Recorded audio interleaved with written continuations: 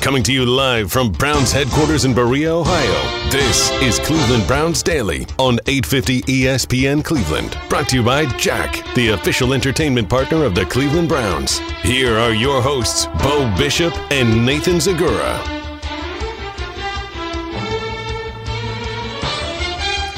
Welcome in on a Monday edition of Cleveland Browns Daily, brought to you by Jack, the official entertainment partner of your Cleveland Browns. I am merely Bo Bishop. He is the Z, which stands for Zagura. How are you, brother? Dude, I'm good, but how are you? It's your birthday, it's your day, it's your celebration. Everybody here gathered around to sing the praises of Bo Bishop. Ladies and gentlemen, if you don't know what a Bo Bishop is by now, you should. A fine, fine man.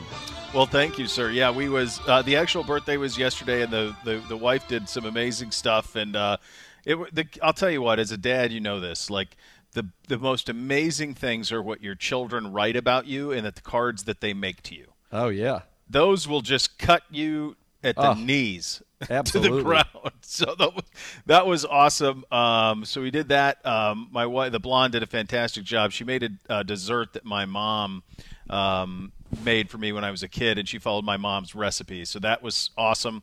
And what is the dessert? It's called a yum yum dessert. It's a walnut butter flour crust, and then it's a cream cheese powdered sugar Cool Whip second layer, and then it's a chocolate pudding third layer, and then it's a Cool Whip and walnut top.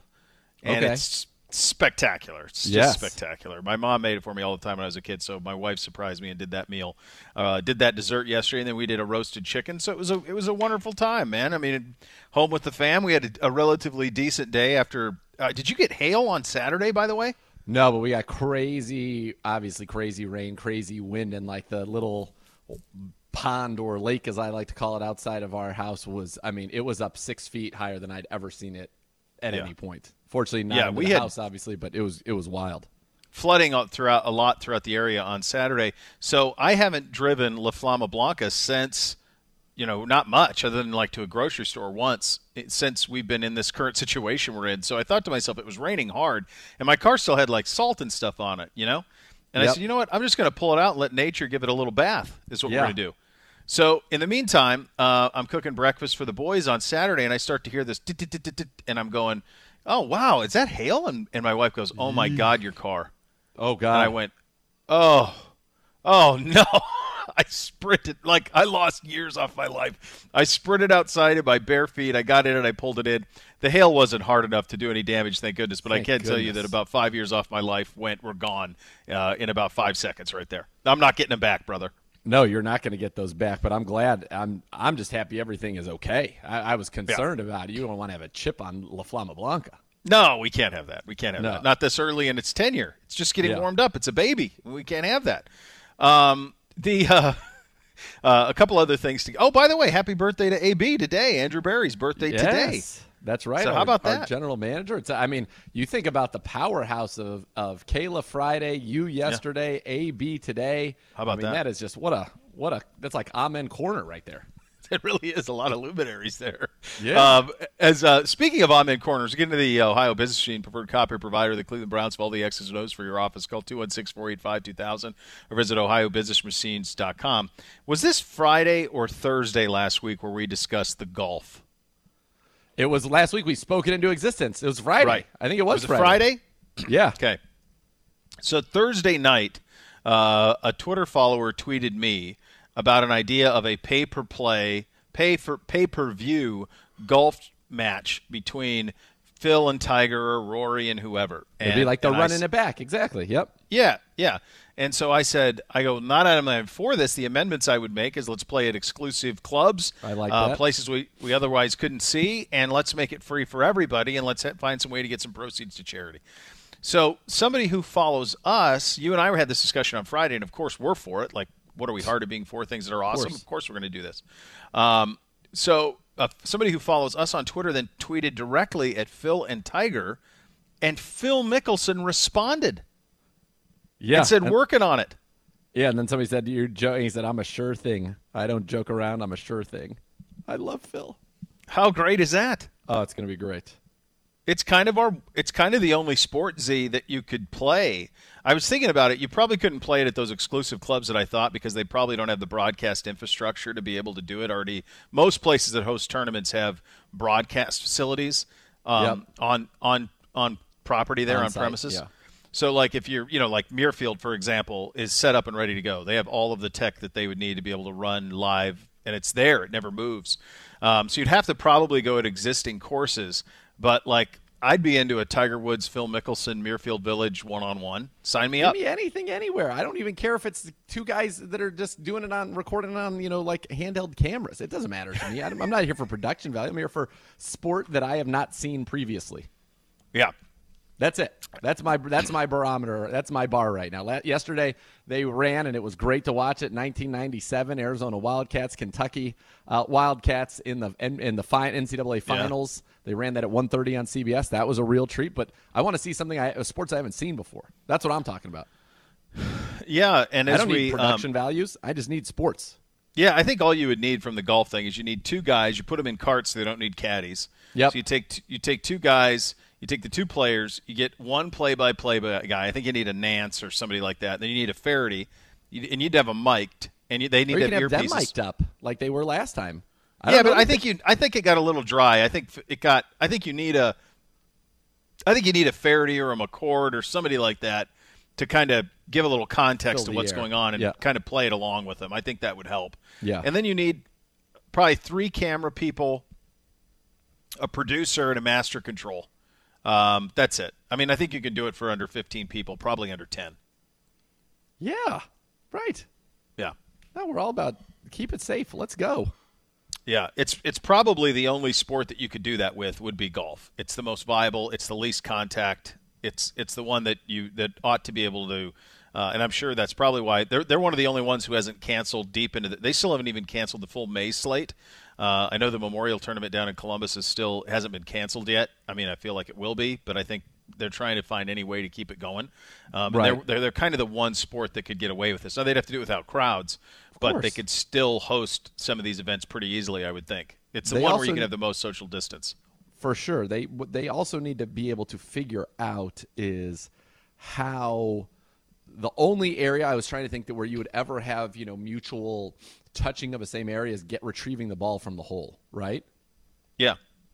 So I just think what they need to put in each hole for this event is I thought about this because at the bottom of the hole where the flag stick goes, there's you'd have to modify your pin a little bit, but shorten it down and have it like fit into something that just pops the ball straight up in the air and then they can just catch it. Oh, that's pretty good. Because then you don't have to put your hand on the hole. Yeah. You never have to put nobody's stuff is in the same spot. Just boop, and then you catch it. Yeah, there you go. I like that. That would be a simple way of doing that. That's what I'm here for. Yeah. I like when you're on the green, they clean their ball on the green, but you'll clean the ball on the green also with like a little bit of a disinfectant. So it goes into the hole. It's going in fresh. Well, there you go. That sounds like a win. And speaking of golf, the Ohio Department of Health changed its decision over the weekend. Will allow golf courses to stay open as long as the institute increased safety measures during the coronavirus pandemic. It's a complete reversal from a ruling Friday night. Now, I didn't see this. Gibby did. I'm sure you probably did as well. I missed it. Complete reversal from a ruling Friday that golf courses weren't essential business, therefore not exempt from Governor Mike DeWine's stay-at-home order. So they changed this. This seems like common sense to me. Now, with the amount of rain that we've gotten in the last 3 weeks, you're not going to play anywhere for 3 weeks anyway, but it's good to know that it's at least open to be able to do this.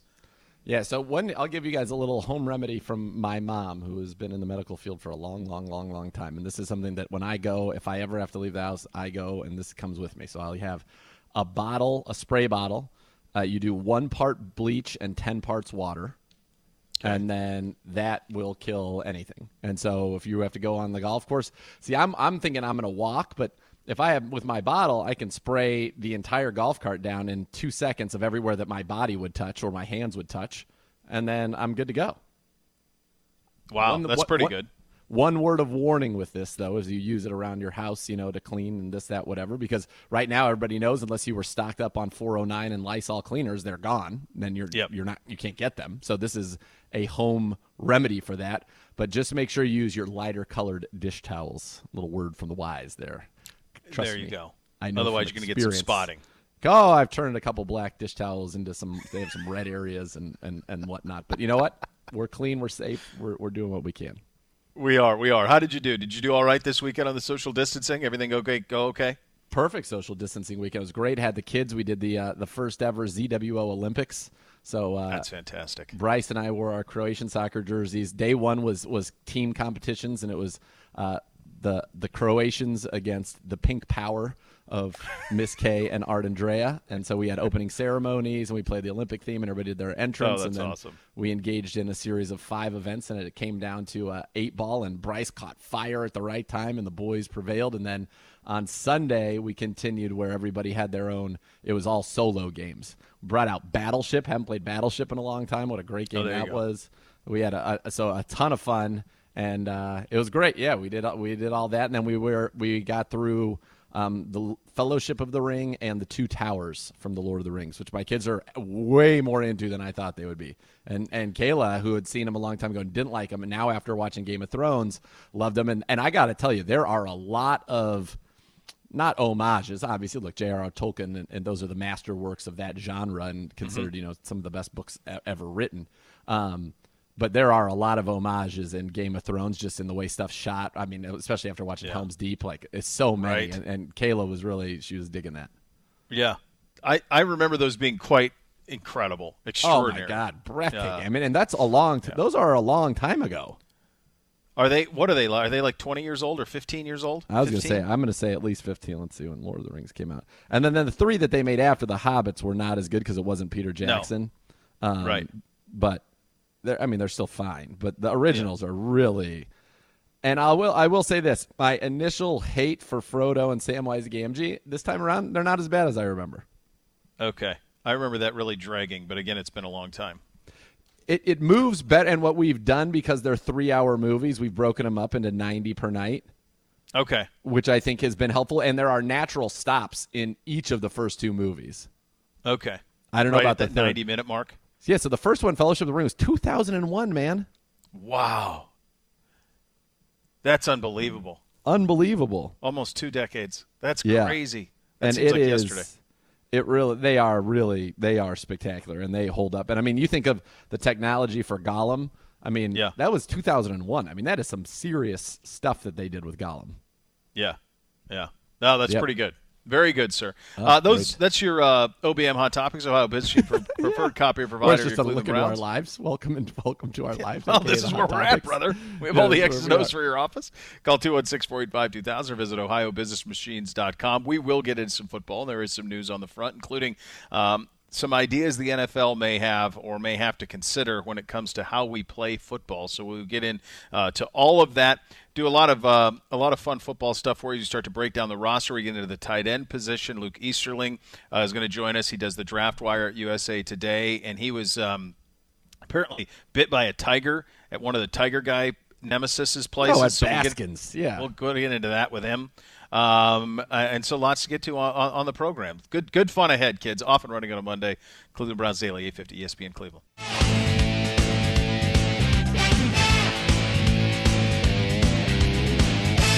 You're listening to Cleveland Browns Daily on 850 ESPN Cleveland.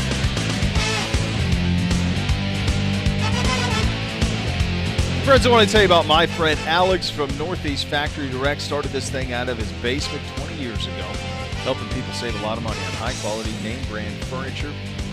Also added top-notch kitchen cabinets, countertops, do that, industry-leading hot tubs, and more.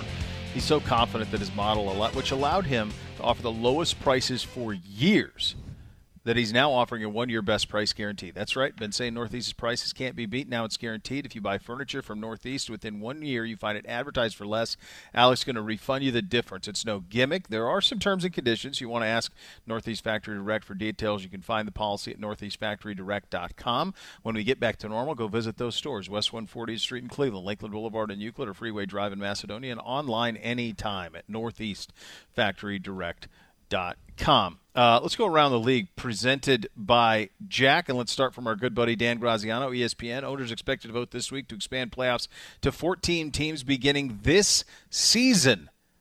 Slated to happen tomorrow. This is what I assumed would happen, Z, when this CBA got approved, that they would get to 14 as quickly as they can. I don't know if do you know if they're going to go to a 17-game season right away or just get to 14 in the playoffs right away? No, the extra games can't happen until 2021 at the earliest. Okay. So, okay. But this can happen. So I think we'll see, ultimately what happens. But I think it's assumed that it is going to 14 games. That's my assumption anyway. Yeah, and I wouldn't see any scenario why, that they would just move it to 14 and away we go. Which brings us to this from Pro Football Talk about what NFL could look like in terms of playing in sterile facilities would be the way to do it, not just empty stadiums, but sterile facilities would be the way to do it. Apparently, reportedly, the Premier League is considering this approach as a way to finish their season, and the NFL probably ought to be considering it as well. One possibility would be to find a place literally in the middle of nowhere, build enough fields to play various games on Sunday, and enough rooms for houses, players, coaches, broadcasters for 17 weeks of football and 4 weeks of postseason. Another way would be to add a football facility at the Greenbrier, which has 710 rooms, and I think already has it with the Saints. They did their preseason there, didn't they? They used to do, they did their training camp there. Uh-huh. Yeah, and it's a very isolated place. Heck, that's where they're going to go if there was, nuclear. That's where they were going to move Congress if there was a nuclear attack. Yeah, they have like a war bunker there, don't they? They do, indeed. Yeah. Jerry West Steakhouse there as well. Also, yes, Zeke from Cabin Creek. Now. Yes. Let me ask you this: can you see any scenario where, based on what we know now, we know we're going to be in lockdown through April, and we're adults here, so we can have adult conversations that are going to be, at times, maybe a little bit tough to handle and a little bit depressing, but let's have them because we're adults. Can you see any scenario where we're playing football in front of fans in September without a cure? In front of fans, no. Yeah. In playing games in September, absolutely. In front of fans, no. And I would have to think the international series would be in significant jeopardy, and the Browns are a candidate to potentially play a game in London this year. I think that games in London would have to be in serious jeopardy. Yeah. I think you're right. I think you'll do everything in your power to play games. I think that of all of the games that are going to be hardest to get back to normal, football is, of course, the most, because it's the biggest crowds, it's the biggest staff, it's the biggest personnel. It's the biggest of all of it. College football would be the most extreme, where you have 200,000 people around Ohio Stadium on a Saturday, 250,000, 105,000 in the place. And in college, you're talking about 125 people on the sidelines for the home team. NFL is much smaller than that, but it's still a ton of people. And in comparison to the other sports, the other team sports in this country, the numbers are just so much greater in terms of person-to-person interaction in football. I'm with you. It's hard for me to envision a scenario where we're playing games in front of fans in September. Just my opinion on it, just based on where this is going and where we are right now at the end of March, and where you think you're going to be based on all the medical projections by the time you get to May. Yeah, I think, again, with fans, it could be difficult. I think, although science is what we're counting on, right? The thing that helps me sleep well at night, every night, is that we have the smartest people in the world working around the clock on tests, vaccines, all of that for this. Yeah. So they're putting everything they've got around the world towards this. You're getting better and better news as it relates to testing every day. In fact, I received an email from one of my buddies who's very much following this. He's kind of my Corona News Network, my own CNN. And it's from Life Science Bioproduction Diagnostics Journal. On Friday, the FDA approved a rapid COVID-19 test that can get results available in 5 minutes, and it's easy to mass produce. So that's one of the things.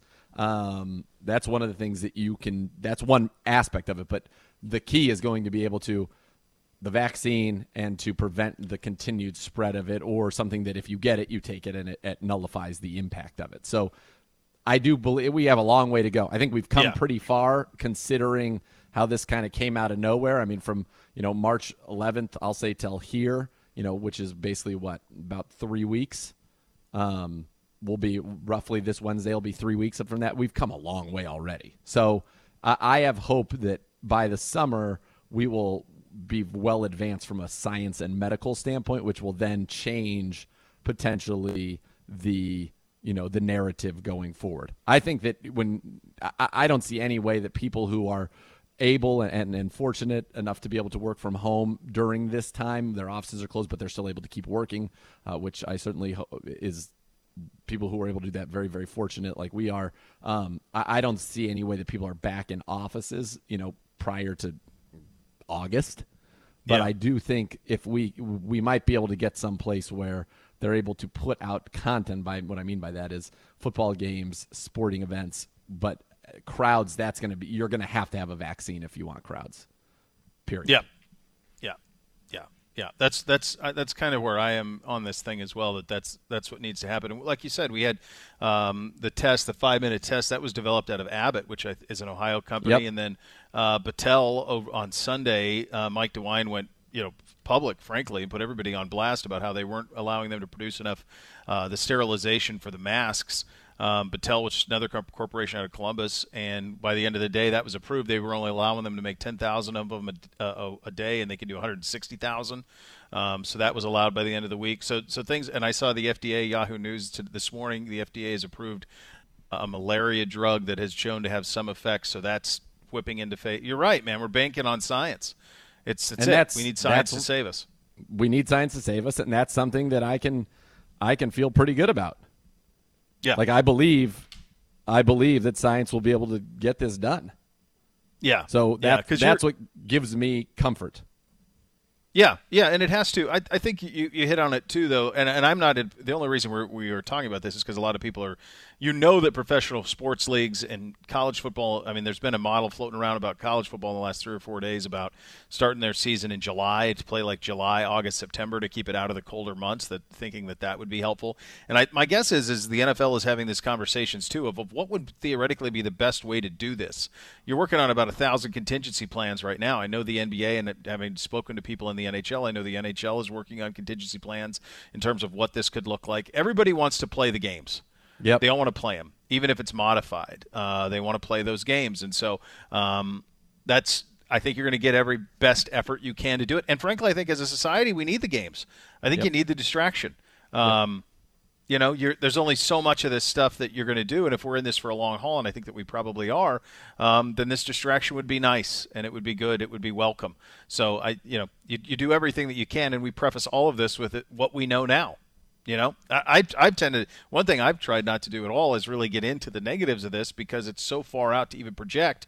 When you talk about football, it's hard to even imagine that far down the line. To your point, if you think about, I'll never forget this. We were skiing with the boys at Boston Mills, and it was the day that Kobe passed. And my father-in-law texted me. He's like, "You need to go get some masks. Like this is coming." That was January. Wow. So the idea of where that was to where we are now and where we're going to be, who knows? But I'm with you. Science can save us, and we're banking on it saving us. And it's been a good couple of days on this front in what's been a pretty surreal situation, to say the least. A couple of free agent things from real quickly. Michael Brocker's back to the Rams, as we mentioned. The Ravens beef up their D-line anyway. They get Derek Wolfe there. Still none of the three. Yeah. None of the 3 number 1 overall picks have signed, and I have not seen smoke. No smoke on Cam, no smoke on Winston, no smoke on Clowney. I haven't seen. Have you seen any smoke on any of them? Nope, no smoke. What I have seen, though, is that, Jameis working out very, very hard. Looks great to me, and ready for our fictitious franchise to welcome him in and use our 3 number 1s instead of having to use one on a quarterback. There you go right there. Yeah, you think about that with Miami. If Miami wanted to do, like, if you're Flores or if Cam's healthy and you could, take a flyer on Cam at age 30 and then draft 3 first-round picks to play along with him, and they were competitive last year with the roster that they had, that's pretty interesting. There are a couple of teams that doesn't seem like they have any interest in improving at quarterback. The Patriots seem to be one. Clearly. And it's clearly the Jacksonville Jaguars. Like, they actually have the best tank situation of all time because they have Minshew, who the fans down there loves, but who's limited from a talent standpoint. So that buys them like half the season of just people loving Minshew and looking the other way on it. Jacksonville's really in good position to do this. They are. They're in a great position to do it, and that's what they're going for. There are a lot of people who, it's funny, and I've started to hear about this from other people who say, they just need to put the lottery into the NFL so that you prevent this. Yes. Yeah, they should. I think I brought that up. I think we talked about this Friday on the show. Like there needs to be, especially just every year, just because this is where we're headed, is more and more teams are going to do this. There'll be more super quarterback prospects that come out, and just have it a situation where the 5 worst teams or 6 worst teams, they all go in a lottery to determine who gets number 1 overall. Because you can't have this. Can I say this though? It needs to be done on camera, on television, because I have seen too many things happen in the NBA's lottery that leads me to believe it is not legitimate, and it needs to be legitimate. I agree. There are too many just coincidences in the history of the NBA lottery for me to just write off as coincidences. Oh, my gosh. Ewing, LeBron. Yes. Name a few. Zion Williamson the year after they lose AD. Yeah. It needs to be done right there on camera with somebody who is completely independent and unaffiliated with the league. Like just somebody who comes in and would have no idea because it matters too much and it changes way too much. Now, of course, it changes a ton in basketball. You get LeBron James and obviously you're relevant. You get Zion, you're relevant. You get Patrick Ewing, and the Knicks are relevant. But right. you can't have it. I don't trust the NBA's lottery. I'll just say I don't trust it. I don't either. And I would need to trust the NFL's lottery if they were going to do it. And I would probably limit it to 8 teams, the bottom quartile of the NFL. I wouldn't go all the way out into anybody who didn't make the playoffs or up into the teens. I think it would have to, or even down to 5. You know what I mean? It's got to be a small number. I agree. I don't have a problem with any of that. I also don't have a problem when Luke Easterling joins us. He will join us coming up next. He does the Draft Wire at USA Today. He's got a 4-round mock out. We will get into that. And apparently he was bit by one of Carol Baskin's tigers. Unbelievable. We get into that coming up next. CBD 850 ESPN Cleveland.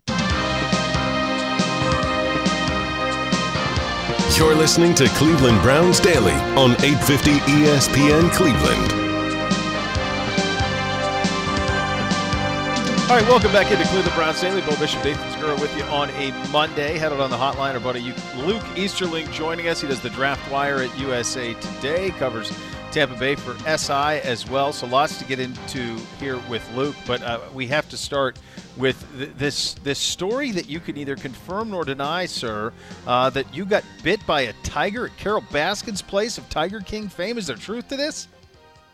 There is, man.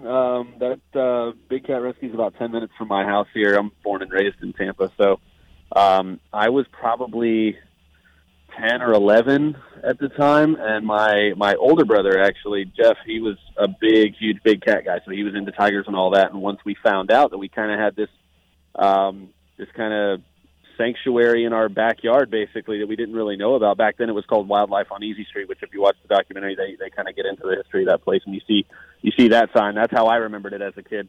So he was really into big cats, and we got to go there once, and I think he knew somebody that worked there that kind of got us one of those little, hey, I'll get you in before everything opens, and you'll get to see stuff that nobody else gets to see kind of tours. So that's what we did. We got there really early one day. It was him and me and a couple of family friends that went. So I have people who can vouch for this. It's not just me. But we rolled up in there. We had a great time. It was really a lot of fun. But they had this really, really big tiger, and he, you're the younger brother, so you're always taking the cues from the older brother, and he's all like, hey, can I pet the tiger? Can I, he's licking my hand. That's so cool. And of course, you want to do everything that your older brother's doing. So I'll never forget that the big, huge tiger, he was an 850-pound Siberian tiger, was licking my hand. And somebody was videotaping this. Somebody somewhere has this on tape somewhere. I don't know where it went. But I looked back at the camera, and I felt my arm tug. And I looked back, and sure enough, man, this tiger's got my hand in his mouth, and he's just like, kudos to the tiger. He could have ripped my arm off if he wanted to, but he was obviously just playing around and having a good time. So he tugged on me a couple of times, left a nice little mark on 2 of my fingers, didn't break the skin or anything, but one of the ladies that was with us for the tour guide, which may have been Carol for all I know, I don't even really remember, somebody reached in there and popped him in the face and said, no bite, and he let me go. So that's my story.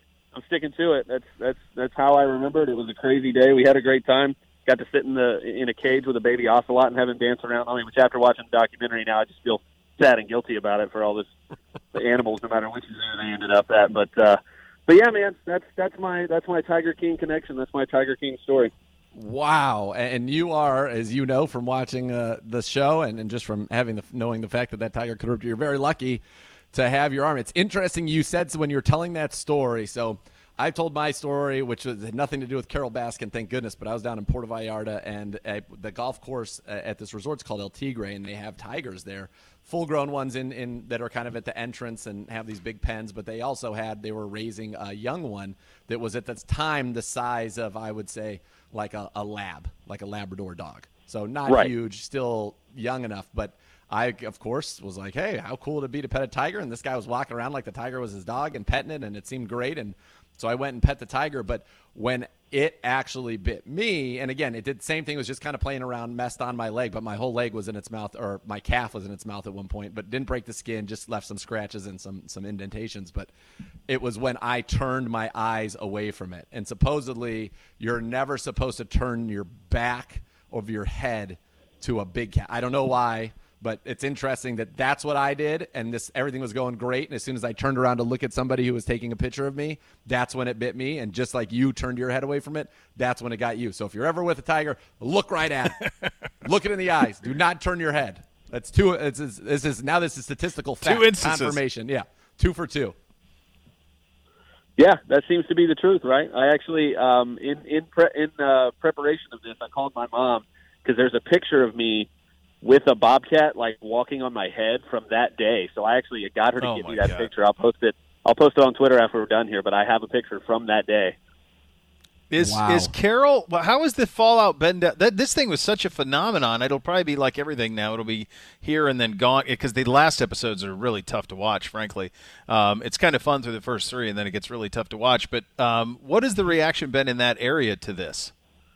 To Tampa? I think, honestly, I mean, being someone who's lived here most of this time, I think a lot of it is kind of shock and awe that we didn't make a bigger deal about it the whole way, particularly with, the story about her husband and all that. So sure. our sheriff here in our county actually has just now, again, started putting stuff out like, hey, this is still a cold case. You guys want to help us out? Anybody's got any information? We're all ears right now. And the local newspaper, the Tampa Bay Times, is putting out a bunch of their stuff like, hey, this is all the reporting we did back then throughout the case, and this is all the, the stuff we've tried to do to help uncover this. So the area, I think, is definitely kind of like coming back around to the fact, like, oh my God, this did actually happen right here, and it's still, in a lot of ways, still an open case. Man, it's going to be interesting to see if this documentary leads to the downfall. If Carol Baskin, in fact, did do what it appears after 3 episodes, which is where I am, that it did happen, that would be certainly something stunning there. All right, Luke, we've got you on here, and while that Tiger King story is obviously one that we had to hear, but you also cover the draft for the Draft Wire USA Today. You had a 4-round mock that dropped yesterday that people can check out. So let's just jump in there. Your thoughts on the Browns, how it would go for them, and then tell the folks what you had the Browns doing. Yeah, I think, Cleveland did a good job of filling, a couple of their bigger needs in free agency, and that's really what free agency is for, right? You want to go in there, spend, the money as best you can, as economically as you can, to fill the bigger needs so that you go into the draft with more flexibility. You never want to go into a draft saying, oh, man, I really struck out at this position. I really have to have one of these guys as early as possible, because that's when you start reaching for guys. That's when you start making bad picks and not making the most of your value, is when you're forced to reach like that. But one unique thing I think that, the Browns did, bringing Conklin in where he's more comfortable at right tackle, still leaves them open, I think, to try to upgrade at left tackle in this draft. Obviously, with all the, stuff with Greg Robinson, you've got a hole there. And if you're able to keep Conklin on the right side where he's happier, or at least more experienced, you could put Mekhi Becton from Louisville in any of those, Andrew Thomas from Georgia. There's 4 offensive tackles that I think should all get top 10 consideration in this class. So I think at number 10, you're still talking about, maybe spending that pick on a top tackle, assuming that guys like Isaiah Simmons are off the board, which are, Isaiah Simmons is a player that every team needs, no matter who you have at linebacker or safety. So, a lot of different options the Browns could have, but I still think that going offensive tackle will probably end up giving them the best combination of need and value, at least at number 10. And then, day 2, I think they shouldn't be done addressing the offensive line, even if they go tackle early. I think addressing the interior is something they could obviously do. I think a safety could be in play, which I think they'll find great value there in the early second round in terms of what's there at safety, whether it's Grant Delpit from LSU. I think Kyle Duggar from Lenore-Ryan is the guy I gave them this time around, which is another fantastic athlete, small school guy who had no business being a small school guy, should have been playing Power 5 football, but he makes sense a lot to them. So a lot of different ways the Browns could go there, and I think this draft falls very well in terms of the depth of the certain positions that they need to fill in the early rounds. Yeah, Luke, I think you're right. I think it does. I think once you handle the left tackle situation and you start looking at the other positional needs, it's clearly safety is prominent. That you'd want to do something there. You're going to need to do some stuff at linebacker. Although I don't know that draft is the way. Probably some veterans somewhere still in free agency there. And then opposite Miles, whether you bring back Olivier Byrne at a lower number or not, you're going to need to add some depth on the defensive line. Let's tackle defensive line depth in the second and third round, and then specifically safety depth in the second and third round. Who do you like in those areas? Yeah, there's a lot of guys that, particularly in terms of edge rushers, if you are looking for an edge guy as opposed to an interior guy, I think there's going to be an early chunk of interior guys that honestly a lot of them could be off the board even by the time the Browns pick in the second round. So edge might be a better spot for them there. I think safety will be a really good spot for some depth. I mentioned a couple guys earlier. You could add Antoine Winfield Jr. from Minnesota to that group, Ashton Davis from Cal, Jeremy Chin from Southern Illinois, another small school kid who did great at the Senior Bowl, had a great combine. Those are all guys that I think could be in the mix on day 2, second or third round. In terms of the edge guys, we also saw quite a few guys at the Senior Bowl make the most of that week. Bradley Anae from Utah, Josh Uche from Michigan, two very versatile guys that can drop, cover, they can rush the passer. Definitely will be no shortage of depth on day 2 for either of those positions, which, again, sets up really well for what the Browns need. One of the guys that I love on the edge, Yetur Gross-Matos from Penn State, I keep, I think kind of willing him to the Browns at pick 41. You have him going 29 to the Tennessee Titans. What can you tell us about him? And is he a guy that does have a chance to maybe be there early in the second round, or do you think he's pretty much a lock to go in the first? Yeah, I think he's, right off. He's one of those off the bus guys. You see him get off the bus, and you're like, that's an NFL football player right there. He's the prototypical edge for today's NFL. Big, tall. He's got long arms and a big frame.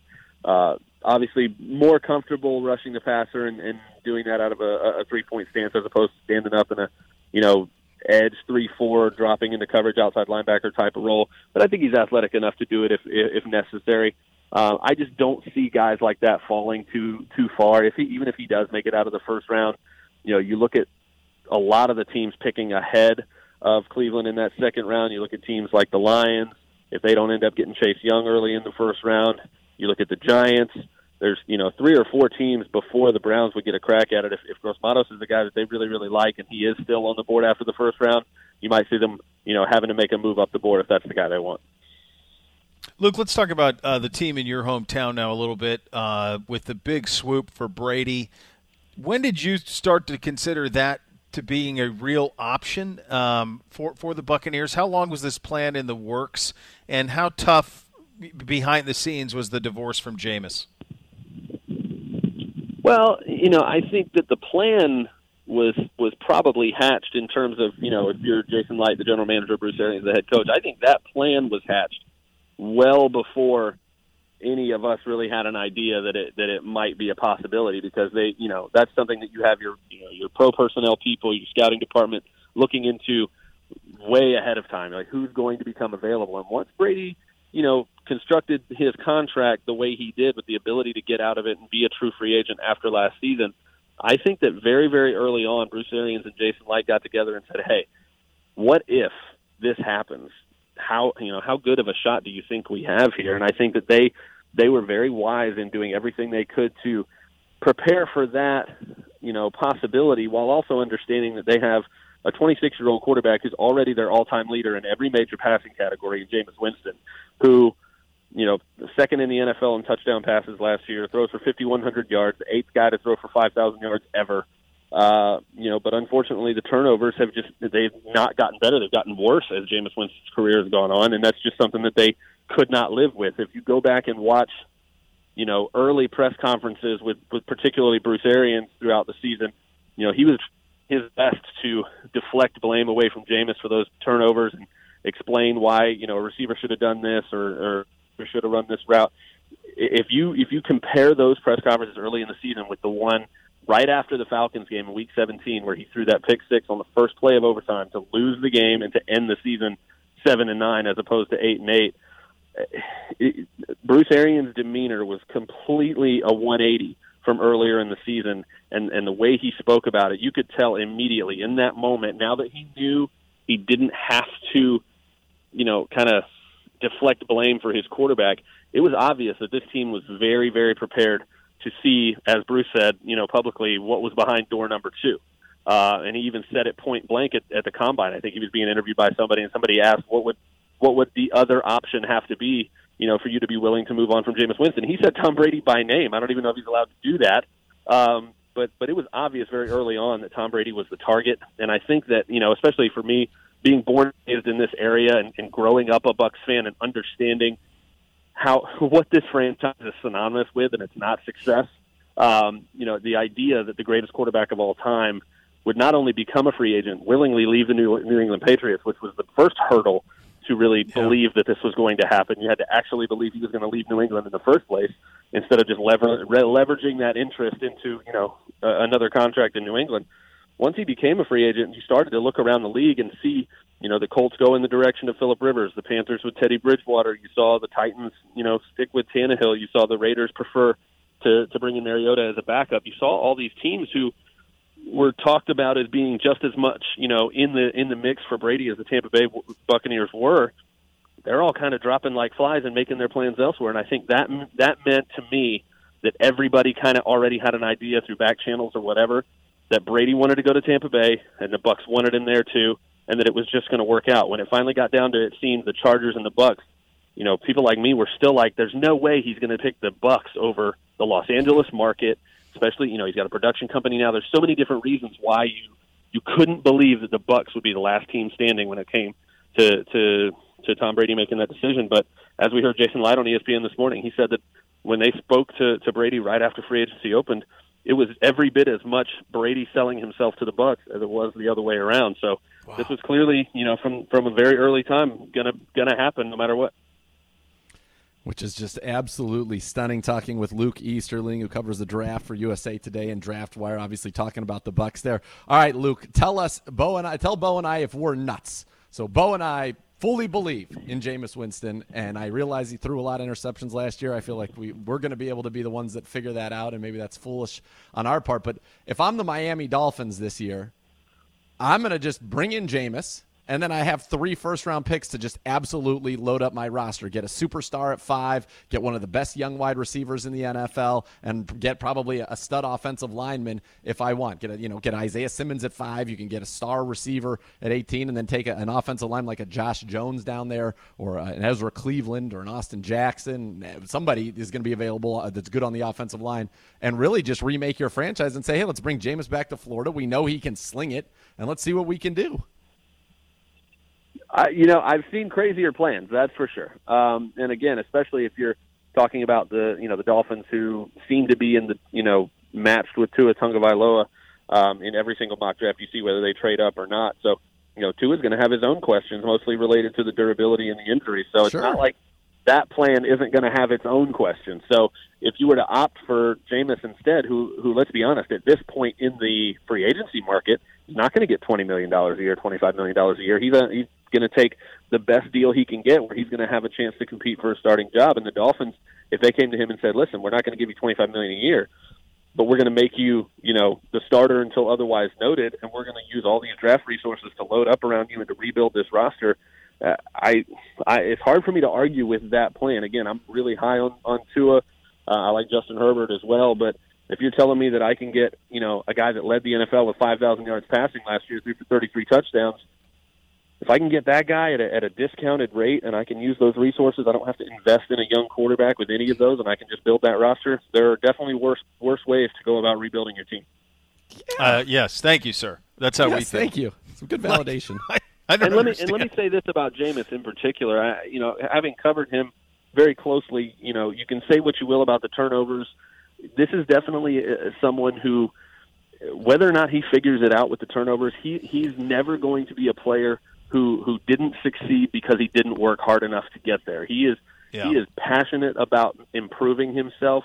He is honest about, you know, what he needs to improve on and how he needs to get better about it. And I mean, I didn't play quarterback at a very high level. I played it at a very low level, and I can commiserate with a quarterback who makes throws that he doesn't understand why he made them in the first place. I've had that, you know, those thoughts going through my head on the field before. And so, you know, what I can promise you is any team that gets Jameis Winston in the door is getting, you know, a still young player, again, 26 years old, who's already the all-time leading passer in Tampa Bay in touchdowns, yards, you name it, and he's going to work his tail off, and he's going to have – I'll say this, you know, a friend of mine, Jenna Lane, who covers the Bucs for ESPN, said this when the Tom Brady thing was happening, is that if you notice, there were a lot of Bucs players, particularly offensive skill players, who were very reluctant to share their excitement for Tom Brady coming to Tampa Bay out of respect for the fact that they had worked with and played with Jameis for the last 3, 4, 5 years and had so much respect for the way he played the game and how hard he worked as a teammate that it was really difficult for them to balance the positive emotions of knowing you're going to catch passes from Tom Brady with also knowing that means you're losing a friend and you're losing a teammate that you've battled with in Jameis Winston. They have a lot of respect for him in that locker room, and that's going to follow him wherever he goes. Luke, thanks for the time, man. We appreciate it. Follow Luke on Twitter, at Luke Easterling. Check him out at the Draft Wire at USA Today and for Sports Illustrated, covering all things Tampa Bay, specifically the Bucs. Thanks, bud. Appreciate your time. Hey, always a pleasure, guys. Thanks so much. Yeah, you saw that in Hard Knocks, though, Z. Like he had that franchise by the throat in terms of everyone following him. Yeah, I mean, he's got a natural charisma and leadership, all that. I guarantee you, behind closed doors, Mike Evans and Chris Godwin have had a conversation being like, I wonder if this guy's going to be able to get us the ball down the field like Jameis did last year. I guarantee that they've thought that. Yeah.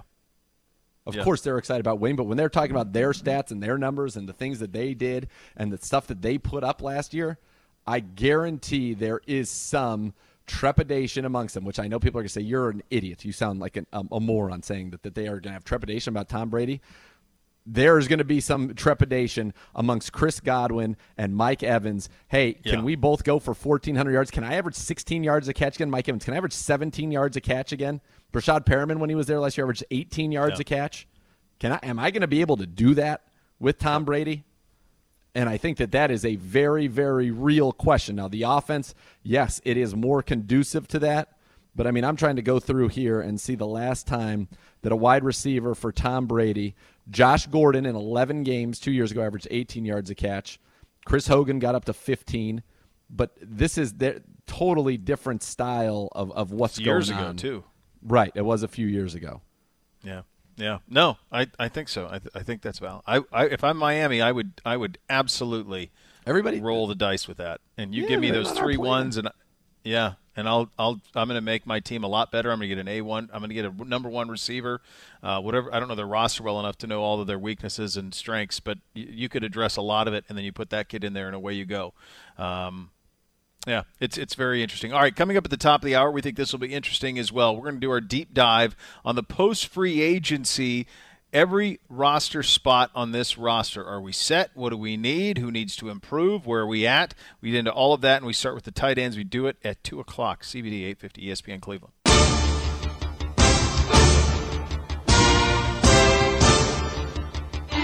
You're listening to Cleveland Browns Daily on 850 ESPN Cleveland. Baker's got the snap, looks left, throws middle, caught in the end zone, touchdown, it's David Njoku. And they're finally back into it with 2:10 to go in the third. Baker's got the snap, back up in the middle of the pocket. He's in all kinds of trouble. He rolls right, throws, back edge of the end zone. It's gone! Stephen Carlson's got it! In the back corner of the end zone. What a catch! Touchdown! Unbelievable catch by Stephen Carlson. How many times have I told you? Get the ball to Carlson. They go to Hooper and another touchdown. Austin Hooper, his 8th catch of the game. Out of the shotgun. Ryan over to Hooper inside the 5. and Hooper takes it in. Touchdown, Falcons. That's exactly what the doctor ordered. All right, welcome back into Cleveland Browns Daily. Injuries during your childbirth require experienced counsel. Call the lawyers at Elk & Elk for a clear answer as to what happened during your child's birth. Elk & Elk is a proud partner of your Cleveland Browns. Call 1-800-ELK-OHIO today. And does that lead you to believe? We're going to talk a little bit about the tight end position. So we'll do a different position here every day on CBD, and we start with tight end and a deep dive into our roster post-free agency, although free agency is still ongoing. Still a number of guys unsigned, but most of the big fish have been caught at this point, including Austin Hooper to us. It leaves us with a roster of tight ends as we stand right now with Austin Hooper, David Njoku, Stephen Carlson, Pharaoh Brown, Johnny Stanton, I suppose, if he's a fullback or a tight end or whatever. But those are the guys kind of in the mix. Z, this is something that you, as soon as Kevin Stefanski was hired, you said, boy, we've got to be great there, and they went a long way in doing that with the signing of Hooper. They did, but there's still a lot of work to be done in this room as far as I'm concerned. I think, you're probably going to carry 4 tight ends onto the roster. You only have 4 in the building right now. So I wouldn't be surprised if another tight end's added via free agency, obviously on a lower level or in the draft, with an emphasis on a blocking tight end, because the guys that you have here, you have Austin Hooper, who's all, a 5-tool guy, as you like to say, all world, certainly a 2-time Pro Bowler. He can do it all in terms of blocking, very good as a wide zone blocker, great route runner, great hands. But you look at the 3 guys that are left. David Njoku is more that athlete for you. He only had 5 catches for 41 yards and a touchdown last year, but let's go back, to his second year in the league, over 600 yards receiving that season. Former first-round pick out of the U, and I thought a guy that was really trending up. He had 386 and 4 as a rookie, 639 and 4 in his second year, and then last year's season that really just got away from him and was unraveled by that injury with the Jets and whatever happened after that with the coaching staff. But I expect him to be back. So those are your top 2, and Hooper, we talked about. I mean, this guy has gotten better every single year he's been in the league. Every year he's been in the league.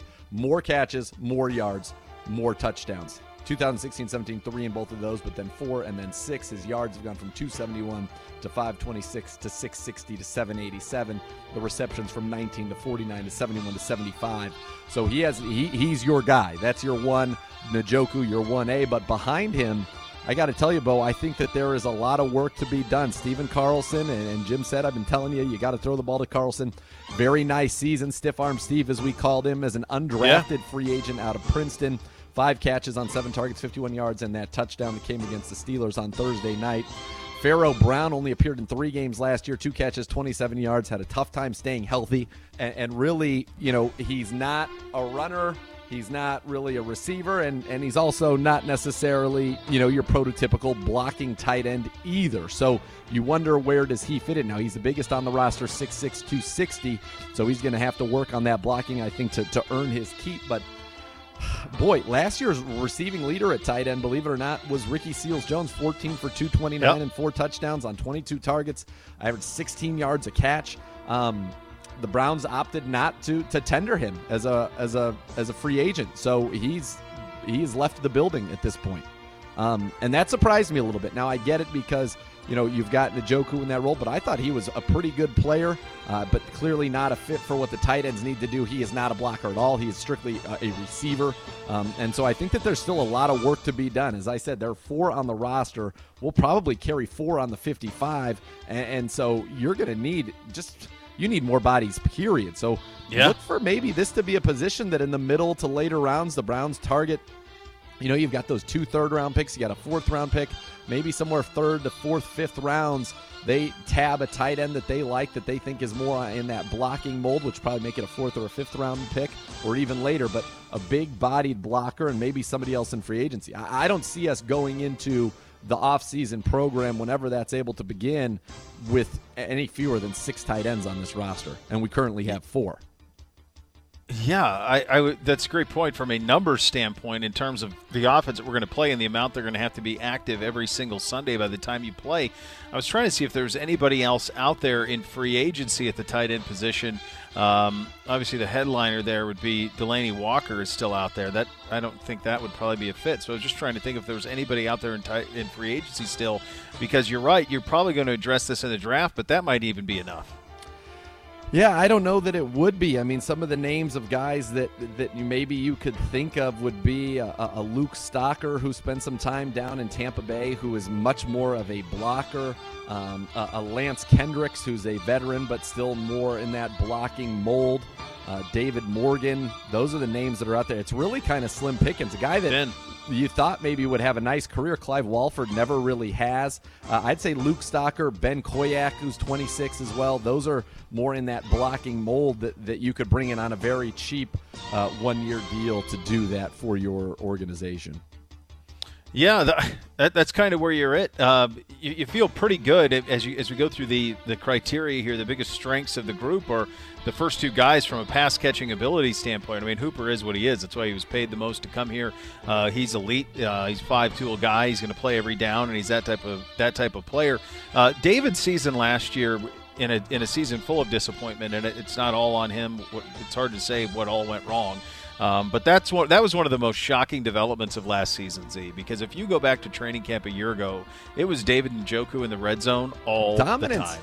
And you would have thought that's all we were going to see is him in the red zone, and he played great with Baker at the end of the previous year, so it was shocking to see how that transitioned last year. Not just to mention in training camp, it was in week 1 of the NFL season. He caught that touchdown down there against the Tennessee Titans. I mean, that's where you thought he was a guy who had a chance to score 8 to 10 touchdowns that year. I thought he would be a big part of the offense. Obviously, that never materialized. And I'll tell you what, I'm throwing that out. I throw that tape out. To me, David Njoku in the year 2019, that didn't exist. Didn't happen. Didn't see it. I'm going back to what I saw from him in 17 and 18. A lot of promise. He's now in an offense that is going to be much better suited to him. As I've mentioned numerous times, the Browns last year targeted their tight ends 4th fewest in the NFL. They never really got him going. I mean, Ricky Seals-Jones, with just over 200 yards, was your leading receiver as a tight end. Demetrius Harris was under $150 on the season. So it never was what we thought that position would be in the offense, and it was so ironic because that second half of the season the year before, the tight ends played a big role in those multiple sets, and Fells and Njoku both had a good number of touchdowns and played very well, and then that just kind of disappeared from the offense, unfortunately, this past year. And so it's going to come back. That's one thing we can be very, very certain of. It is going to come back. This type of an offense always favors the tight ends. They are utilized both as receivers and as blockers, and I look for a very good season from Austin Hooper and a very good season from David Njoku as well.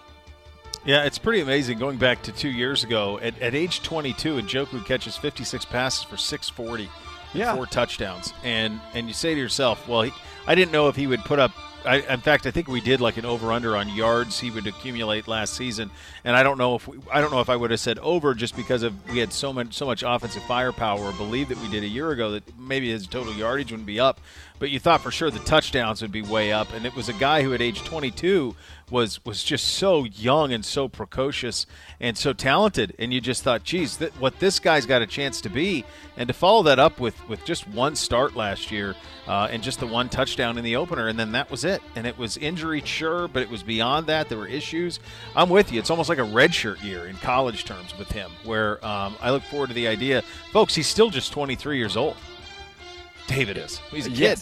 Yes. Still just 23. He's still developing, and I think last year, I know it didn't sit well with David Njoku. I don't blame him for it not sitting well with him. And look, you're entering the last year of your rookie contract, and everybody in the NFL wants a second contract. He's got an opportunity to do that, but he's going to have to play well. And you talk about, well, we don't really have that blocker. I haven't been around many physical specimens in the NFL like David Njoku. So if he wants to become a dominant blocker, I don't see any reason why David Njoku can't become a dominant blocker. But it's going to take discipline, hard work, working on his technique, etc. But if he does that and is willing to do that, David Njoku could be a megastar this year, because physically he should. You look at him and you say, yeah, I get it. That guy could dominate a lot of people in this league. And so if he can apply his functional strength and his athleticism and his explosiveness and channel it into blocking, the receiving is going to be there. It's going to come, especially in this offense. He's going to get a lot of mismatches this year. So if he can really develop as a blocker, I think there's a real opportunity for David Njoku to really not only kind of rejuvenate his career after a lost season, but really reignite his career and have people look at him as, of course that guy was a first-round pick, because he is dominant. Yeah, and Yeah, it's all of it's ahead for him there, and you think about the idea that he had Fells on the roster the year before and the year that he had in Houston, and you just think, okay, let's get this back on track. You do that with Hooper.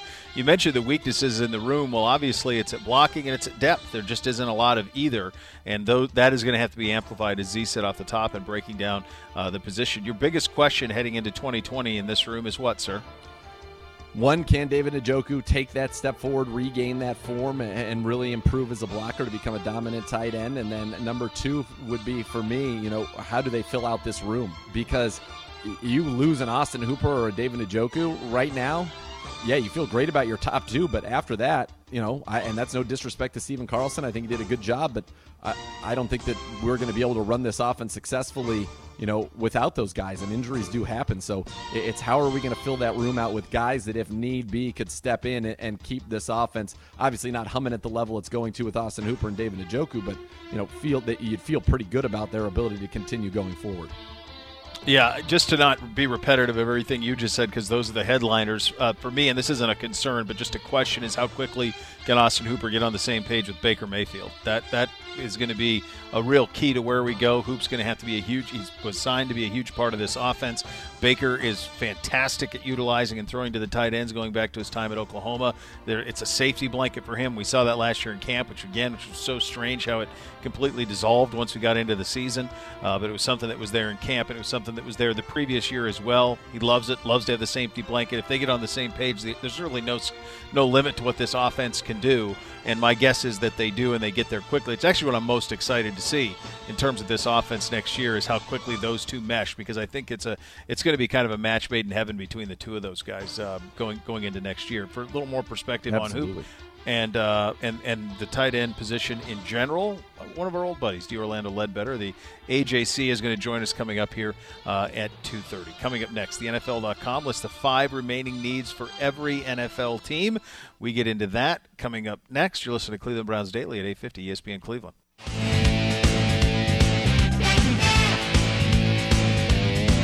You're listening to Cleveland Browns Daily on 850 ESPN Cleveland.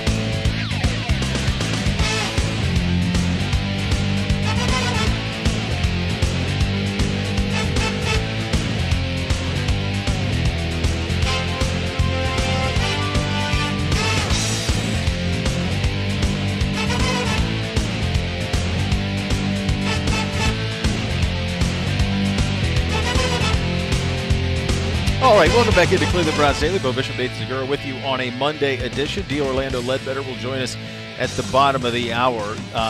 NFL.com lists the 5 remaining needs for every NFL team heading into the draft. And for us, in no specific order, they list offensive tackle, safety, linebacker, defensive line, and wide receiver. Your mission, should you choose to accept it, rank them in order of need. Now, we did this. Didn't we do a top 10? Going into this was back in January when our lives were normal. Yep. I think we did our top 10, and at that time, that was before Greg's arrest. And at that point, I thought the biggest need on this team, based on kind of what you thought was going to happen with Morgan Burnett and Demarius Randall, was going to be safety. That was the one that was going to be. It's very clear how things have changed at that point, and I'm fine with tackle being number one. Z, how would you? Should we go 5 to? Do you want to go 5 to 1 or 1 to 5? Let's go 1 to 5 because I think it'll be easier to keep my thoughts around that way. All right, your number one biggest need. My number one biggest need, I still think at this point, is a left tackle. So I'm going to say left tackle there. I feel pretty good about how we are stacked up now on the interior of that. Now, maybe they want to add somebody else to be a backup inside and a center, et cetera, but maybe they've got that in Evan Brown. But the fact that you've got Hubbard here, you've still got Kendall Lamb, I feel pretty good about your backup tackle situation. So to me, it's just a starting left tackle is probably the biggest hole on this team in terms of if you had to go out there and start today, you could get by with Kendall Lamb or Hubbard, but I think that's the one position that you really want to upgrade today. Yeah, I'm with you on that front. And I think the last statement you made there's the critical one. Like if you wanted to play a game right now, that's still the position where you need a starter. Is at left tackle, and that's the way it's going to go. And I've not seen a single mock draft Although Matt was bringing something to my attention before we started the show that there was one that he saw that had all 4 of the tackles going. Matt, what was that? You had one right. All 4 of the tackles are going before we picked at 10. Yeah, because I believe it was USA Today, and I want to say Nate Davis. Okay. I was looking at a couple, but the whole point was that the Buccaneers actually trade up in front of us to take a tackle. Okay. So let me see. I just sent it to someone. Let me pull it up for you guys. But yeah, it was like worst case scenario. We're literally, and it was a tackle at 4, and then they go 7, 8, and 9, like 3 right in a row right before we pick. So they have Carolina taking a tackle at 7. Correct. Huh. That's interesting. Or that actually might have been the trade. No, I take that back. That was where Tampa Bay traded to. In this one, they had a trade where Tampa went up to Carolina's pick, then. Who did that leave for the Browns at 10? So they had I do have it up, by the way. It was it's actually Ryan Wilson of CBS Sports. So 1, 2, and then he has Tua going 3. He has Jedrick Wills going 4 to the Giants. Isaiah Simmons goes 5 to the Lions when they trade back. Herbert goes to the Chargers, and then here it starts. Tampa moves up to 7 to take Wirfs. Andrew Thomas goes 8 to the Cards, and the Jags take Becton at 9, and then we take Javon Kinlaw at 10. Wait a second. Isn't Okudah on the board? Okudah's on the board. He has Okudah going 12 to the Raiders. We would take Okudah in that scenario. Yeah. He also has Jerry Jeudy going 11 to the Jets. He also has the Browns trading up to 32 with the Chiefs to take Ezra Cleveland, so we at least get a that part of it I could see. But listen, if you had told me that we're going to end up with Ezra Cleveland and Okudah, I'd be fine with that. Now you got Okudah, Ward, and Greedy. You're locked down at corner. You could do a lot of things there. I think you could do a lot of things with that. I would be fine with that. That's what I was trying to get at. It seems to me if you get 4 tackles before we pick, 2 quarterbacks, 3 quarterbacks before we pick, that Okudah, Simmons, or Chase Young, who it's not going to be Chase Young, but Okudah Simmons has to be there for you. And then you're either in a position to draft a megastar or make a great trade, I would think. Yeah. Yeah, I sign me up. I have no problem with that. In fact, would love that. Would love an Ezra Cleveland, Jeff Okudah combination. I'd love to see something like that. What is your number 2 position of need, sir, heading as we stand here on the 30th of March? So for me, I'm going to say as we stand here today, I want somebody else in that linebacker room. I really do. I want somebody in that linebacker room to really, flush that out, a veteran presence to help lead these guys, because Kirksey and Schobert, they are gone, and B.J. Goodson so far is the one guy to replace them. I realize we're going to get more from Taki. Mac Wilson, who I'm talking with later today for something that will be on the Browns mobile app, ClevelandBrowns.com, the Browns YouTube channel. We'll check in with him. He's obviously going to play a huge role for you, but I want somebody else in that linebacker room, and to me that's still a big need. And I would go the opposite and say, look, defensive end, but as long as Olivier Vernon's here, I feel he's here. And so right now our top 3 defensive ends are Myles Garrett, Olivier Vernon, and Chad Thomas. And do I want somebody else in the mix with Chad Thomas to push him for that role? Absolutely. And be the long-term heir to Vernon? Sure. But if he's here, it's not a huge position of need right now based on the current calculus, whereas I still think we need somebody in that linebacker room who can help. Yeah, I agree with. It's funny. I wrote these down. I'm interested to see how the last 3 go for you. But I would have at the beginning when we did this, I said safety. But obviously we can play safety, and we're fine at safety. Yeah. I still think it's something you have to address. And I still think if somehow Simmons was there at 10, you race to the well, I guess you won't be racing to a commissioner. You press send as fast as you can on we want Isaiah Simmons if he somehow falls to 10, because game changers like that, game breakers like that, they don't come around that often. And he's a significant talent, and it's a position of need. But in terms of need right now, I'm with you at linebacker. I don't know.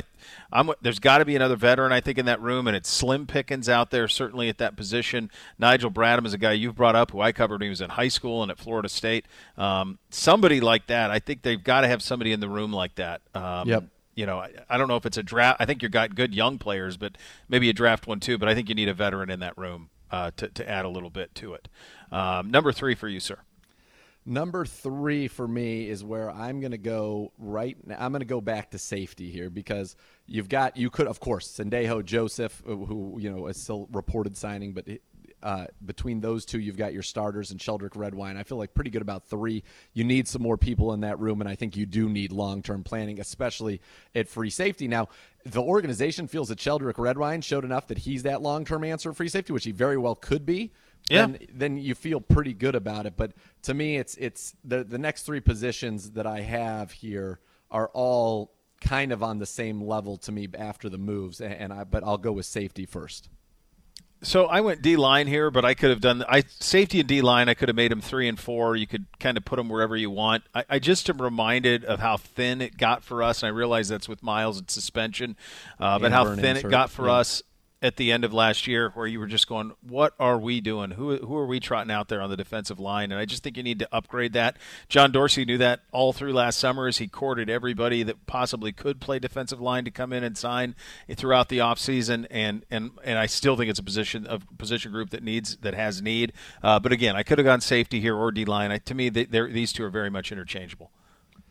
So they are. Now, I'm going to surprise you because right now I feel like about our top 6-man rotation on the D-line. I feel pretty good about it. It's, again, a position that I want to address. But if you were going into it right now and said these are the 6 D-linemen we're going to count on, we've got Garrett, Vernon, and Thomas, and then we've got Richardson, Ogunjobi, and Billings. Okay. Yeah. I feel pretty decent about that. Yep. But the position I'm going to say next is after our last talk. Yeah, I feel pretty good about our top 2 tight ends, but I think we need more guys in that room, and I think it's a position that we need to address specifically with an emphasis on a blocking tight end. So I'll actually put tight end number 4.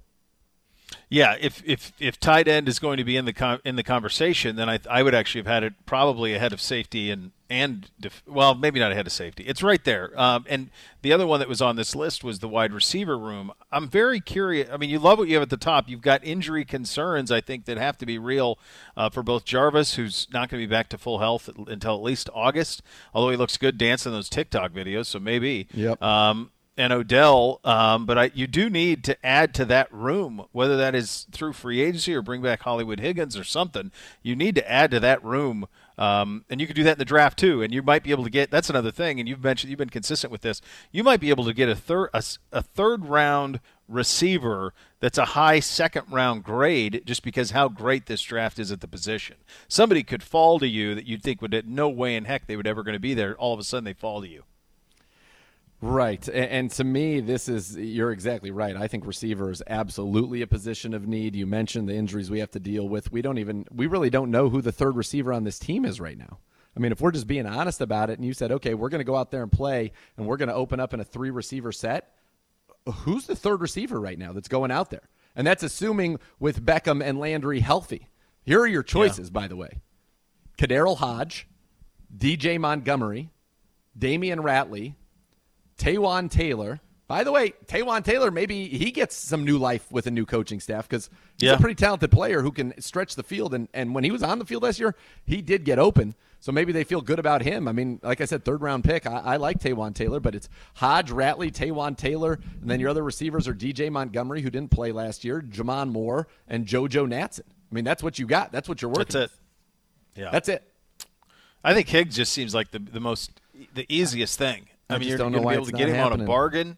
Baker knows him well, likes him, has a chemistry with him, trusts him. Something didn't go right last year. I don't know. I can't explain it. There seemed to be a lot of it. But to me, like, bring that guy back in here, man. He just seems like a no-brainer to me. I agree. We'll see. Yes. I don't know right. if it was not if it was up to me because that's not the right way to phrase it, but it seems on the surface we know that his market is as depressed as it could possibly be coming off of last year, that it would just make sense to bring Hollywood Higgins back. Now, maybe they say to themselves, we can bring somebody that we think has better skills because of how loaded this draft is, and that thus let's look through the draft and we can get a receiver in round 3 who could be not only that third guy but could end up being a number 2 going forward for us. Yeah, Yeah, that's possible, and we don't know what's said behind closed doors, but just on the surface and the way that we've seen Higgins play with Baker in practice and in games in the 2 years the two were together, it seems like a simple fix to an issue, and someone who you could definitely trust being the third receiver out there in the times when you're in those three receiver sets.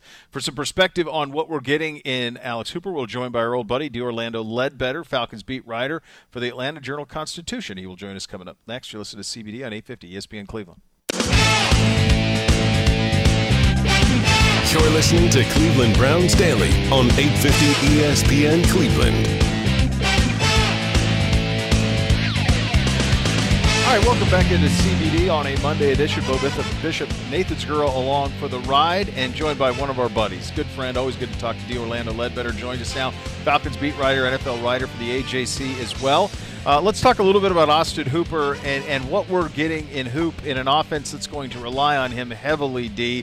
What can you tell us about Hoop the player, Hoop the man?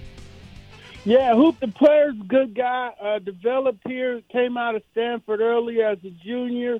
He was on that Super Bowl team and learned under Jacob Tamme, a veteran who played at Kentucky, and took that all in. Then he took it up on himself to get better and went and worked out with Matt Ryan over the summer. And, they worked on the routes and the things that he likes to do. And then he took a big jump in his career in that third year. And last year he was on his way to, a record-breaking year with almost, 75 catches through 14 games. So the player was a guy whose arrow was pointing directly up. As a person, he had to mature here. He was a little bit, he was young early, didn't know how to handle the media, kind of arrogant and flighty with some of the reporters. But, who cares? Once we explained to him, we're just trying to write about football. He didn't seem to think that was the case. But, the player's an excellent player. The person's growing up, and then we got to watch him as a young man and stumble a little bit, kind of hid after one game when he dropped a big ball against Miami and didn't want to talk to the media, said he had to go talk to his mom first.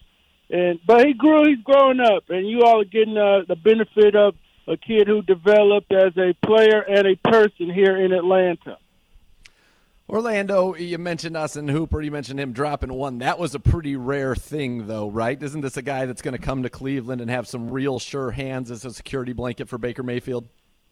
No, early on that was an issue, though, but the last couple of years it hasn't been, as he was an all-Pro Bowl alternate. Yeah, he caught pretty much everything he threw. The targets and the numbers are out there on that. But, he didn't come back to a ball. He wasn't where he always was supposed to be early. But, he corrected that. He saw it as a problem, and he corrected it by getting with Matt Ryan, going to local parks, throwing the balls and so forth. Once him and Baker get on the same page and he knows where he's supposed to be, he's going to be there, and, he's going to catch the ball.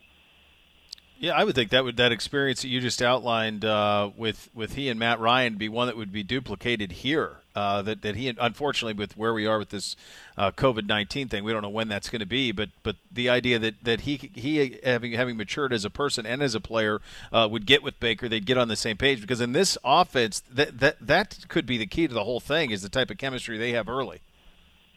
Yeah, no doubt. And, I follow the Browns closely, and, having grown up there in Cleveland, old Cathedral Latin guy and so forth, I think him and Njoku give them a good double tight end set. Yeah. And you go one back with Chubb, and you got OBJ and Jarvis outside. I mean, the opportunities are there to be a potent attack, high and low, hitting the zones, playing man, going deep with the other guys. I could certainly see that offense being, certainly not devoid of skilled players. I know y'all got to get the tackles together and so forth, but that looks like the whole thing on paper again looks great in the offseason. When you had Kyle Shanahan there a few years ago running this wide zone offense, and what we're going to run here with Kevin Stefanski is built off of that, Shanahan, Kubiak wide zone system, and that's the first offense that Austin Hooper learned in the NFL back in his rookie season. What, from your vantage point, what can we expect from that style of an offense, and what makes it so effective? Well, I think the Kareem Hunt and Chubb, man, they should go. That'll be 2,000 yards easy in that offense, especially if they're running giving it to them on the outside stretch plays, and then coming off of the bootlegs, the tight ends were wide open, clearly wide open under Kyle Shanahan with Hooper, even Levine Toilolo was getting down the field for some catches out of that thing. So the stretch zone set up everything.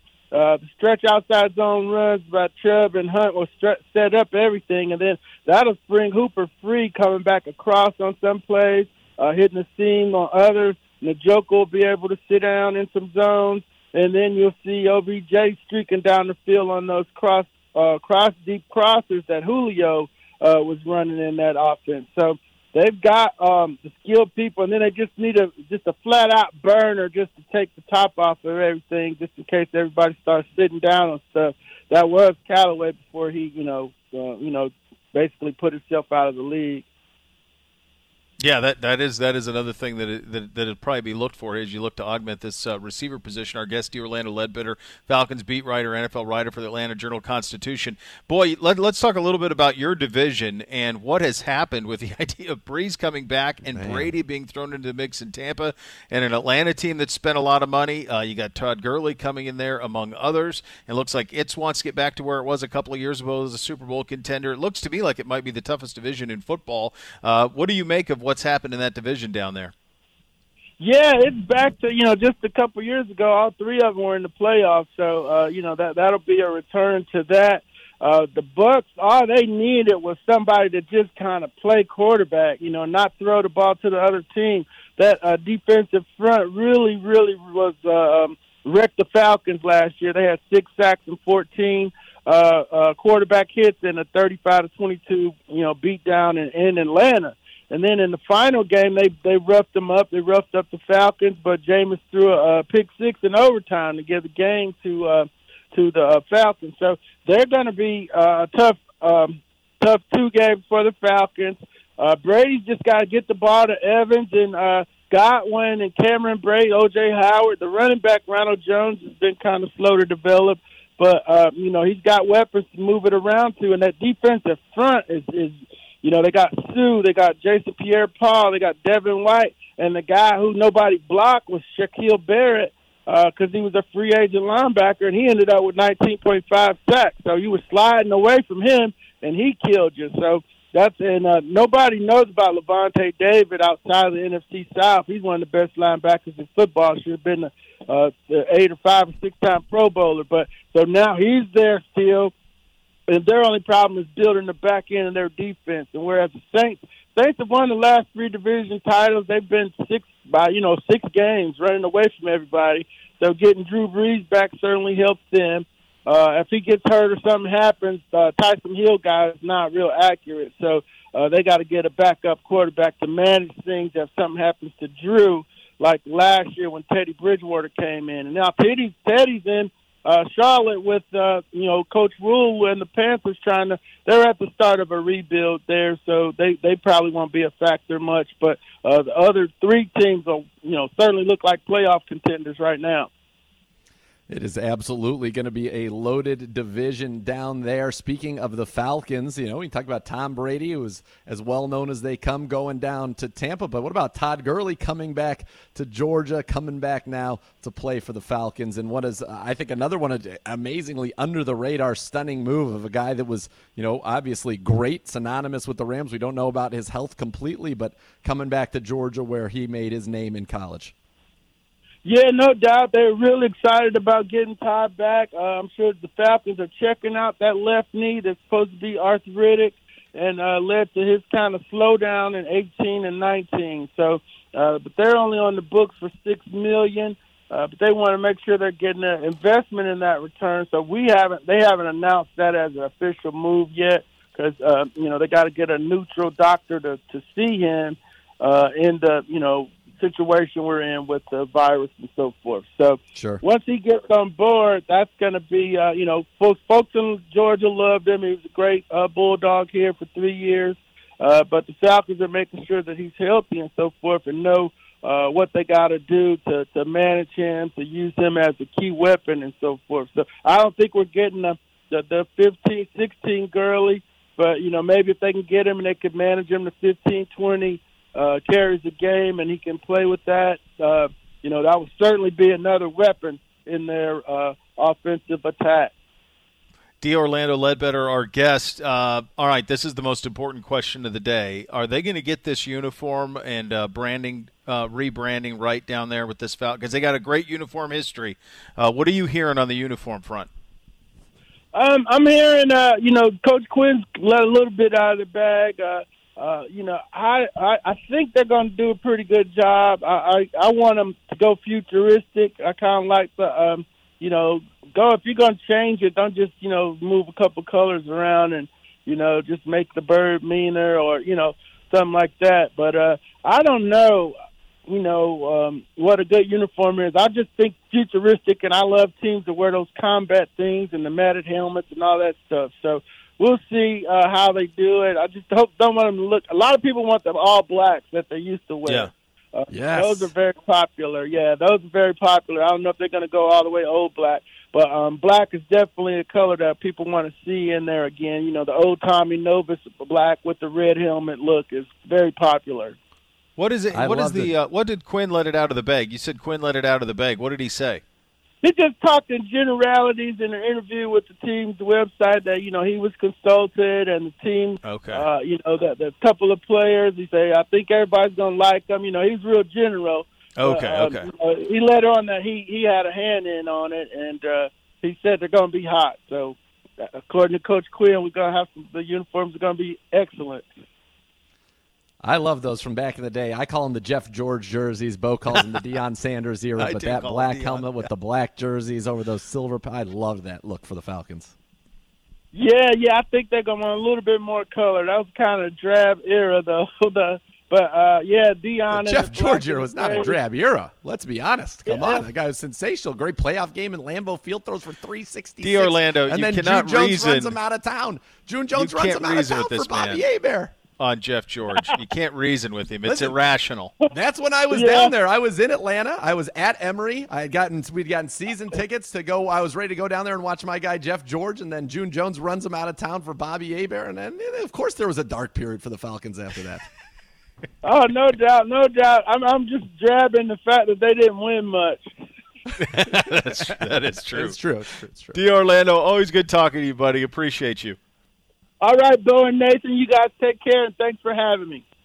I love that guy, man. He's the best. The Orlando best. Ledbetter, The best. NFL writer and Falcons beat writer for the Atlanta Journal-Constitution. Yeah, they've got a lot of interesting things that they can choose from there, but it is hard to beat those All Blacks. If they could find a way to add just a little more red to those Deion, or as you call them, Jeff George eras, Yes. I think that would probably be it. Just add a little bit of red to that. It would be great. Yeah, it's a good look. A lot of those are going to start popping now over the next month, I would assume. In the next 2 weeks, 3 weeks, you'll start to see a lot because you got to get, from a merchandise standpoint, you got to get those things. You got to get those things humming, and most of them were expected to drop by the time of the draft. And you got 6 teams that are having new uniforms. Yep. So you're going to start seeing those things fly out pretty quickly. You certainly are, and it's going to be a lot of fun. And that means every day that goes by, we're getting closer. Everybody, closer. Closer still. People need, man, you need a lifeline, brother. They'll take a new uniform. I'm glad the draft is staying, and I'm glad we still have some stuff like this to look forward to in the National Football League. Final segment up next, CBD 850 ESPN Cleveland.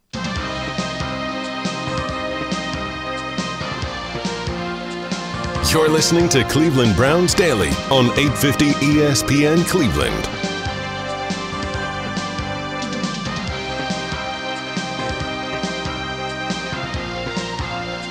All right, welcome back into Cleveland Browns Daily. Bo Bishop, Nathan Segura with you on a Monday edition of the program. Governor DeWine in the last hour is doing his updates as he tends to do, and I don't think that this would be a surprise to any of you out there listening, but just to pass it along, I'm guessing many of you prepared for this.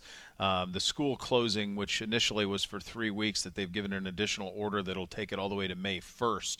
So the entire month of April will be a homeschooling or stay-at-home situation for kids, and then will be reevaluated as they get closer to that date. So that happening today, which is a staggering thing. And I'm very lucky in that my my wife can stay at home, and so she's a teacher now. But I can't imagine the position that. And my kids are young, right? I mean, my oldest is in 3rd grade, so it's not like if he doesn't do anything, but doesn't do an ounce of schooling from now until the end of the year, it's not going to change him that much from a negative standpoint. Whereas if you have older kids or high school kids, or you're working, then it's an incredible amount of stress on families.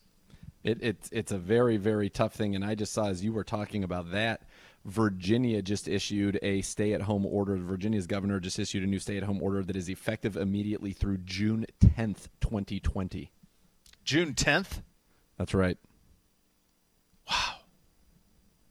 This is from Virginia Governor Ralph Northam, issues stay-at-home executive order for the state as the battle to stop the spread of coronavirus continues, takes place effective immediately, and will remain in place until June 10th, 2020, unless amended or rescinded by a further executive order, according to Governor Northam. Wow. Well, that's one way of doing it. I mean, I think you could probably have, started connecting the dots that seemed like the way it was going to go, and that more and more will get there. But I think DeWine's approach of, slowly putting these stresses on versus hammering you over the head, I prefer the way he's handling it. At least it builds up to something, Yeah, it is something. Wow, when you see that, you're just like, man, because, you keep hoping for some good news, and there is a lot of good news. And like we said, we put it together, we believe in science, and we thank all of our doctors and everybody in the medical field who's doing everything that they can to get this done. And I give Mike DeWine a lot of credit. He's really taken charge in this, and I think represented our state very, very well, and been really kind of the leader for other states that have followed suit and in flattening this curve. And so we have to be very, very thankful to him for everything he's done. Everybody, we have our affiliation with UH for everything that UH has done in this community and all the great work that everybody's doing at all the hospitals, regardless of affiliation around, because without those people are the ones, on the front lines. And I think I saw a stat yesterday that said somewhere between 25 and 33% of all the known COVID cases are healthcare workers. And so these people are putting themselves at extreme risk to try to help all of us, and they're certainly heroes. Yeah, yes, they are. Let's have a little fun here in the last 4 or 5 minutes. I saw this running around on Twitter. I'm going to have you not give much thought, but give some of these will be easy answers for you. And this one had to do with stadiums. Is it from the Ringer? Is it from the Ringer? No. We'll get to that. Okay. We have more. That deserves more than 4 minutes. This is a quickie. Okay. Your first stadium that I ever went to? Yep. Had to be Oakland Alameda County Coliseum. There you go. Had to be Washington Grizzly Stadium for me in Missoula, Montana, home of the University of Montana, Washington Grizzly. Last stadium you were in? Oh, boy. Last game of this year would have been Cincinnati, right? Or did you go to that's what I was trying to think. Cincinnati. Yeah. Paul Brown Stadium. Paul Brown, yep. Last one for me would have been First Energy. Would have been the last one for me that I was in. Best stadium. That's a tricky one because you go a lot of ways here. Can I break it into indoor and outdoor?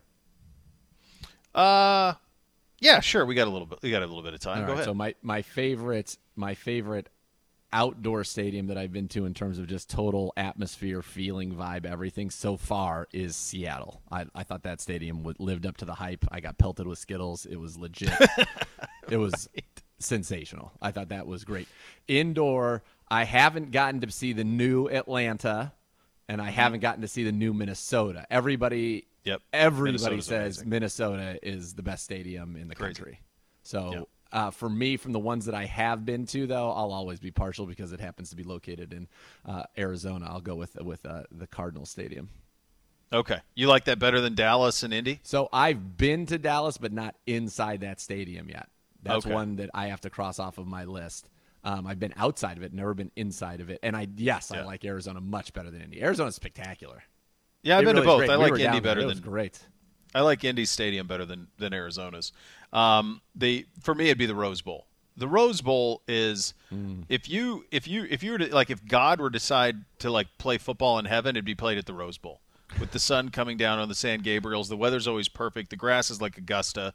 It's just this classic football bowl. Yeah, it's just a spectacular. And the color on it is flawless. I mean, the color is always flawless. I love how they paint the end zones down the sidelines in the Rose Bowl game of the two teams. Like, they always get the end zones perfectly painted.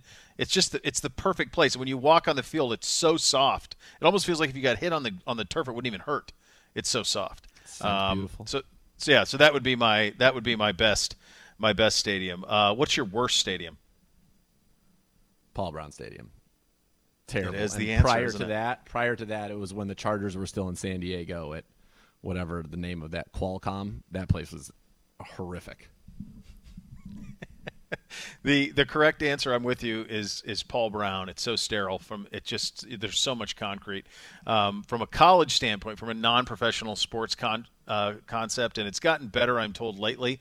But there are a few places, and I don't know if it's just the time of the year that you play that game or what, but there are a few places that are worse than Champaign.